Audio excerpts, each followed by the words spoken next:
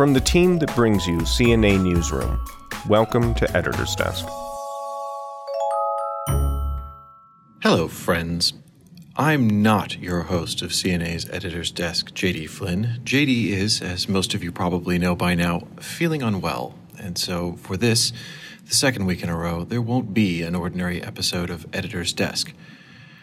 But JD didn't want you to suffer alone and not have at least something in your podcast feed this week. And so he asked me to at least spare a few moments to give you my thoughts on a few things. Now, naturally, what I would like to do is simply give you my ideas, and these are, I stress, the correct ideas on such important topics as watches, baseball, the Muppets, and possibly the top 10 Christmas films, in which Die Hard would certainly feature. However, I want JD to recover and not add high blood pressure to everything else he's battling at the moment, so I'm going to confine myself to hopefully drawing your attention to a few things we've covered at CNA in the last few days that merit your careful attention. Something that certainly is drawing a lot of feedback on our website at the moment is a recent document. I say recent, it was actually circulated in September, but recently reported by us anyway, of a document from the Doctrinal Committee of the U.S. Bishops' Conference on hymns at Mass. Now, what the Bishops' Conference has said here is that hymns that are sung at Mass should have appropriate theological content, and it identifies a number of hymns. It gives some examples, although the list isn't exhaustive, that have not great theology behind them. Now, we can all think of a few hymns we don't like. Probably many of you more than me. I, as some of you know, didn't spend most of my life in this country, and so many of the hymns that are common in U.S. parishes are somewhat foreign to me, and I've been discovering them in recent years. But nevertheless, it is important that we remember that lex orandi, lex credendi. The law by which we pray is the law which we will eventually come to believe. And so one of the things the bishop singled out in this letter is that hymns that, for example, continue to treat and refer to the Eucharist as bread and wine and a simple act of sharing are to be discouraged, and we really shouldn't use them. That it's important that we bear in mind that when we're talking about, thinking about, participating in, and singing about the Eucharist, we treat it as exactly what it is, which is the body and blood of Christ. There are some hymns in here that I think a lot of people will welcome not hearing again, and some that maybe are old favorites for people, and, well, tough. You know, it's an important thing that we pay attention to the language used in the liturgy, and the hymns are not outside of the liturgy, they're part of it, that, you know, to sing is to pray twice. And so it's important that we treat these things with a certain amount of respect. But it's important to remember, when looking at this list, as I'm sure many of you will, that this is not a votum by the Bishops' Conference Doctrinal Committee on the quality of the music here. There are some hymns that perhaps you don't like, and maybe even I don't like, who aren't on this list because they have perfectly correct theology. So we're not talking about aesthetics here. We're talking about theological content. But what the bishop said is, and I'm going to quote a little bit from this advisory note of theirs, that the Christian tradition, both Eastern and Western, has from antiquity been acutely aware that hymns and other songs are among the most significant forces in shaping or misshaping the religious and theological sensibility of the faithful. It is all the more important, then, that hymnodies selected for the liturgical life of the Church successfully draw out the beauty of the Christian mysteries themselves. This cannot be done if language is used that is out of keeping with the sensibility created by scriptural texts or universal liturgical usage.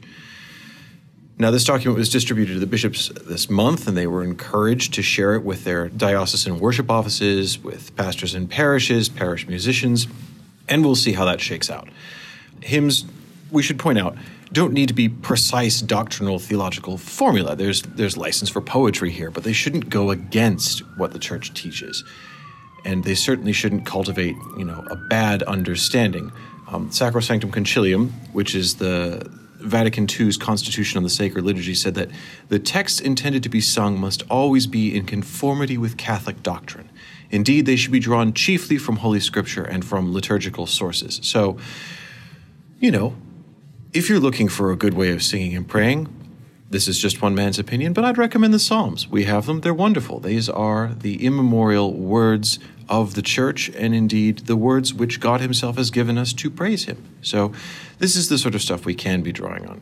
Anyway, turning our attention to a few other things, there was also this week news that a COVID restriction placed by a bishop has been upheld by the Vatican's Congregation for Divine Worship and the Discipline of the Sacraments. Now, this is a little bit of a third-rail topic, and not one that I would normally encourage us to discuss on Editor's Desk, but I'm not having a discussion here. It's just me talking to you, dear listener. So, safe in the knowledge that I don't have to put up with anyone else's opinion and I can simply treat this matter in the way that I see fit, I'm going to tell you a little bit about a decision that was reached regarding Bishop Richard Sticca of the Diocese of Knoxville, who placed earlier this year a restriction on the public celebration of Mass and specifically on the distribution of communion owing to the coronavirus pandemic. Bishop Sticca has basically suppressed the reception of communion on the tongue, which is ordinarily, and I stress here, ordinarily, a right of the faithful that the Church allows us to receive, if we are properly disposed for the reception of communion, to receive on either the tongue or in the hand. Both of these are equally licit. Many people have strong personal preferences and good spiritual or even pastoral reasons for the preference that they have. However, this doesn't make one more licit than the other. Now, ordinarily, as I said, there is a right to receive on the tongue if you would like, that this is something established by the Church. However, we are not in an ordinary period of time, and this is something that the congregation noted in their letter rejecting recourse against Bishop Sticca's guideline, rule, norm, we can say canonically. Now, what the letter actually says is that this rule passed by Bishop Sticca had been appealed to them. Now, I want to stress, we are dealing with a canonical process here, that this is how the system works in canon law, that a bishop places an act of governance, in this case, an act of administration, an act of administrative power, what we'd call executive authority. Now, this has been appealed by someone, we don't know, in the release of this response letter, they edited out the name of the petitioner. But how this proceeds in canon law is this. If your bishop does something within the scope of the law that you don't like, you are, of course, as a good Catholic, we are all bound to show a certain amount of filial obedience to the right exercise of authority by the bishop, that this is part of being a Catholic, that we respect episcopal authority. But this doesn't mean that you never have any avenue of appeal. And in fact, there is a well-established canonical mechanism for appeal in these cases, and that's what was followed here. So the first thing you do, if you're displeased with an act of your bishop, is you ask him to reconsider. Because, of course, we all want to be reasonable here. So you would write to your bishop and say, "Dear Bishop, I noticed that you issued a letter or a decree or whatever it may be deciding X. I'm not wild about this idea," and you give your reasons and you ask him to reconsider. If he answers yes, then hooray, you've got what you wanted. If he says no, or even if he doesn't respond for a certain period of time, and you can then infer the no from silence according to the law, you can then appeal it to Rome, depending on the appropriate department. Ordinarily, you would appeal an act of a diocesan bishop to the Congregation for Clergy, but in this case, it went to the Congregation for Divine Worship. So what the congregation found in this case was that in regard to this petition, making recourse against the decision of Bishop Sticca to suspend reception of Holy Communion on the tongue at public masses throughout the Diocese of Knoxville for the duration of the public health emergency caused by the coronavirus pandemic, as has already been enunciated in the circular letter of Cardinal Robert Sarah of August 15th of this year, approved for publication by His Holiness Pope Francis, in times of difficulty, that is, wars or pandemics, bishops and episcopal conferences can give provisional norms which must be obeyed, even clearly, as in this case, to suspend, for whatever time might be required, reception of Holy Communion on the tongue at the public celebration of the Holy Mass. Something I want to stress here is there will be many people listening to this, I'm sure, who have their own preferences on how they like to receive Holy Communion, and many, I'm sure, will prefer to receive on the tongue. And many of those, I'm sure, will have very deeply held and very praiseworthy spiritual reasons for wishing to do so. And that's great. What we are talking about here is a canonical process. What we are talking about here, and we don't have the text of the original petition, but we can reasonably infer that this was a petition made against the bishop's decision in procinendo, as we say in canon law, that is, against his way of proceeding. That is, did he act according to the law, not in decinendo, That is to say, the actual decision itself, which is, did he have to decide the way he did? Was he right to make the decision that he did? But merely, was the decision that he made within his authority to do so? And what the congregation has said here is, yes, he does have the authority to do so. Now, there will be, I'm sure, Catholics in the Diocese of Knoxville who will point out that other bishops in other dioceses in the United States have gone the other way with this, that they have concluded that there is no apparent evidence suggesting that communion on the tongue versus in the hand poses a greater or lesser risk to the spread of coronavirus during these times. That may be true. I'm not a scientist. I'm certainly not an epidemiologist, and I have no interest in pretending to be one on this podcast or anywhere else. But what I would say is, what the congregation has done here is said, look, the bishop has the power to act in this case, and the bishop has chosen to act. Now, there can be respectful disagreement with the reasons he's given. There can be those who would wish that he decided another way, and that's perfectly right and normal, as long as those opinions are respectfully expressed. But when it comes to dealing with acts of the bishop, the bottom line is sometimes we don't get what we want. Sometimes the bishop decides a different way. But this doesn't absolve Catholics, even if they have good reasons for wishing the bishop had decided a different way, to then turn around and say, well, we don't have to obey. So we are called to obedience. This is the wonderful thing about being Catholic, is we have a society. We live in a society, the society of the Church, and that society is governed by a hierarchy. It's governed by laws. And these are the ways in which we are bound, or part of the ways in which we are bound by communion, that we are bound in a communion of hierarchy with our bishop and through the bishop to the Bishop of Rome and all those others in communion with him. So in a sense, to be in communion with your bishop when you disagree with him is an important part of being a Catholic. So there's that. I'm sure a lot of people are going to get angry about that, but, what are you going to do? This is the news this week. Something else which was decided by Rome this week, which I thought was particularly interesting, was the Bishop of Charleston in South Carolina, this is Bishop Robert Guglielmone, received word from the Congregation for the Doctrine of the Faith that an accusation, a historical accusation of sexual abuse against him, has been dismissed. It has been dismissed as lacking any foundation. This is very interesting. So, as many of you know, several states in this country, including amongst others, New York and New Jersey, have opened, if you like, look-back windows, suspensions of the statute of limitations on the bringing of civil suits in cases of sexual abuse. And during the lifting of this window, such an accusation was brought forward against Bishop Guglielmone, who used to be a priest in the Diocese of Rockville Center before he was made a bishop. And this accusation dated back to the 1970s. We don't have a lot of the details, but it was an accusation of primary sexual abuse, that he was himself accused of having committed sexual abuse. Now, the bishop was never suspended from office. When this accusation was first made, he said, he was very clear in asserting his innocence, and he said he was stepping back a little bit from public ministry, that he was going to have a lighter schedule, lighter public appearances, so as not to distract from the governance of the diocese, and, didn't want to become the center of negative attention for Catholics in the area, and that's all fine and good. But the Congregation for the Doctrine of the Faith has effectively dismissed the accusation this week, that they said it was lacking any foundation. Now, what's interesting here is this. When an accusation of sexual abuse is made against anyone in the church, a bishop, a priest, any cleric, there is a clearly laid out process which is followed, which is the first thing is there is an initial determination, which is the accusation have a semblance of truth? Now, this is usually translated legally into the standard of not manifestly false or frivolous. That is, not clearly impossible, not on its face something that you can dismiss and say this could not have happened. It's not a question of reasonable doubt. It's not a question of more likely than not. Nothing like that. It is purely is this actually possible to have happened? And it seems here that the Congregation for the Doctrine of the Faith has said, no, it isn't. Now, one thing I would flag about this that I find interesting is the civil lawsuit in this particular case is still pending. And this is very interesting because there are more than one of these accusations that have been filed in the course of these look-back windows in several states, and some of them have involved bishops also.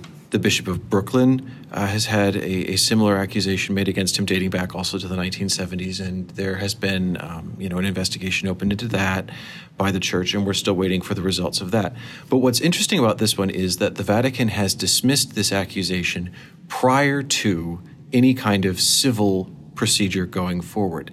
And this is, it's not unheard of, but it's unusual for Rome to do so. Normally, the Vatican, particularly the Congregation for the Doctrine of the Faith, likes the civil courts to take their course first and have a conclusion of that before a canonical process is fully opened.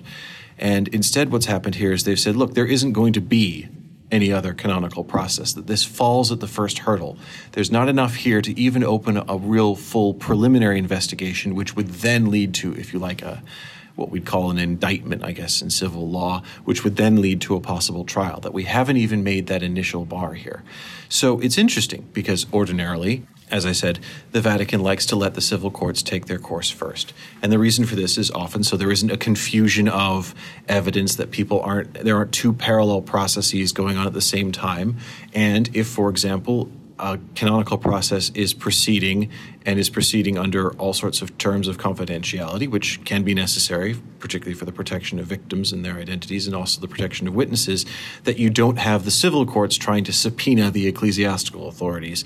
And, you run into all kinds of conflicts there about the sovereignty of the Vatican and sovereign immunity of their process and everything else. And so normally to sidestep those questions, they wait for the civil courts to take their course, and they haven't here.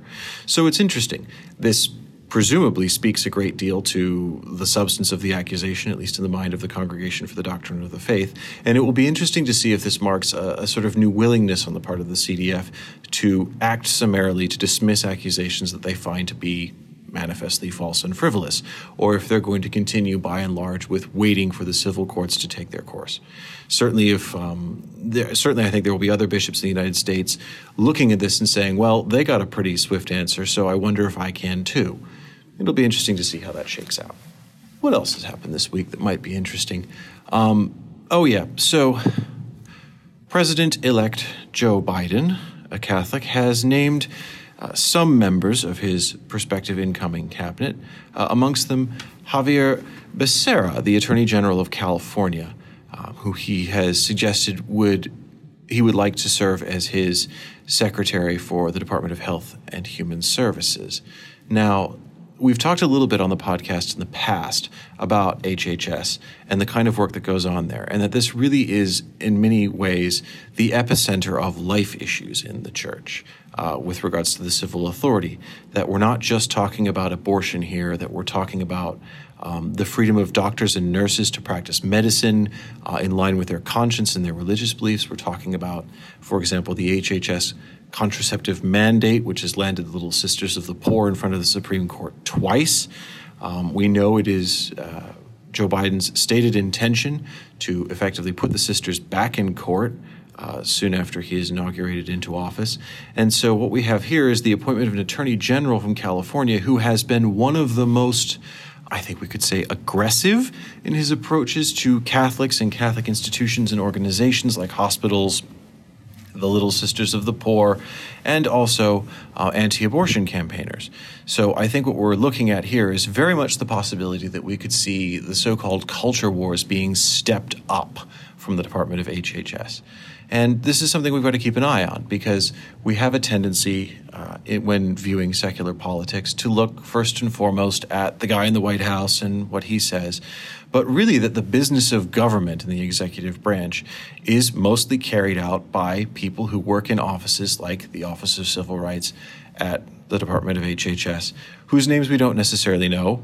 We know the current incumbent, actually. His name is Roger Severino. But many people don't ever learn their names. Many of us don't even know what they do until they're doing it, and what they're doing impacts us. So this is something we have to keep an eye on. One last thing I'd like to bring to your attention is the situation in Hong Kong. We've written a lot at CNA about the situation of the church in China and also the situation of human rights in China generally. And the situation in Hong Kong is something that has really been getting more and more serious in the last 6 months or so. As many of you will know and remember, on July 1st, the mainland government effectively imposed a new national security law on Hong Kong, which goes against, in many ways, the basic law of Hong Kong. The basic law of Hong Kong is basically its constitutional charter that safeguards things like civil liberties, religious freedom, freedom of speech, freedom of the press, things like that. Things that don't really exist, at least not in the same way on the mainland, but have existed in Hong Kong during its time as a British overseas territory, and which were guaranteed by the Chinese government at the time of the handover, that there would be one country, two systems. Well, this week, we reported an interview with Cardinal Zen, who was commenting on a lot of the things that have been going on in Hong Kong recently. There have been the arrest under the terms of this national security law of a number of pro-democracy protesters and journalists, including a number of Catholics, I'd add. The most prominent of which is probably Jimmy Lai, who is the founder of the newspaper Apple Daily in Hong Kong, which has not exactly been shy of critiquing the direction of travel and the government in Hong Kong. And Jimmy Lai has been arrested before. He's been arrested for breach of the so-called national security law. He was bailed for while those charges were pending. But he was rearrested on December 2nd and charged with basically that his company, Next Digital Media, had violated the lease on one of its buildings. And he was arrested for this. And he's now currently in prison. He's been denied bail, and he will be sentenced presumably following some sort of trial, reasonably soon. We know that pro-democracy protesters like Agnes Chow have already been arrested under the terms of the national security law, sentenced to, in some cases, 10 months, some cases a little more than a year in the first instance, and there are other charges pending. So the outlook isn't great here. And what Cardinal Zen told us at CNA this week was that this was a campaign of political intimidation. He said that Jimmy Lai is obviously and I'm quoting Cardinal Zen here, Jimmy Lai is obviously the one who runs the only newspaper which is still completely free. You know, many other papers are bought by people on the side of the government, that is the Chinese government, and there are many who may still have some respectable reporters working on them, but at the right moment, the government can suppress anything. And there is a clear policy direction here, the suppression of freedom of expression. And Cardinal Zen went on to discuss with us how freedom of expression in Hong Kong is absolutely tied to freedom of religion, the freedom of the church to act, the freedom of the church to be itself. And we have seen a lot of, in the most recent months since the passage of this national security law, on Catholic institutions in Hong Kong being effectively reined in this case by the Chancery of the Diocese of Hong Kong. But, you know, we can reasonably assume they weren't doing this just because they felt like it, that there has been pressure, either hard or soft, from the government to do so. So we've seen the Apostolic Administrator of the Diocese of Hong Kong write to all the priests, warning them about political content in their homilies and urging them to not address contentious social issues, but to reassure the faithful. We've seen Catholic schools warned to make sure that they're instilling proper patriotic values and respect for Chinese national symbols like the national anthem and the flag in Catholic schools.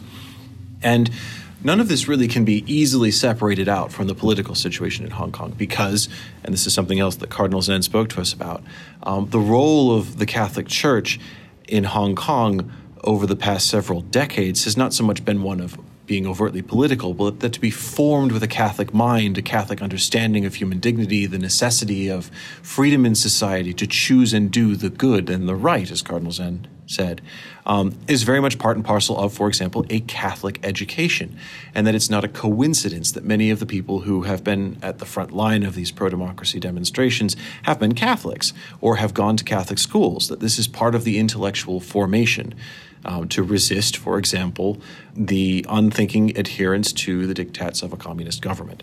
So this is something that's definitely worth keeping an eye on, and we certainly will be. Now, I would like here to ask you all a favor, which is this. I have been trying to give you at least something to cloud up your feed for the last few minutes because I know many of you will be missing Editor's Desk these last 2 weeks, and I certainly have been. I miss my conversations with JD, and he's not here.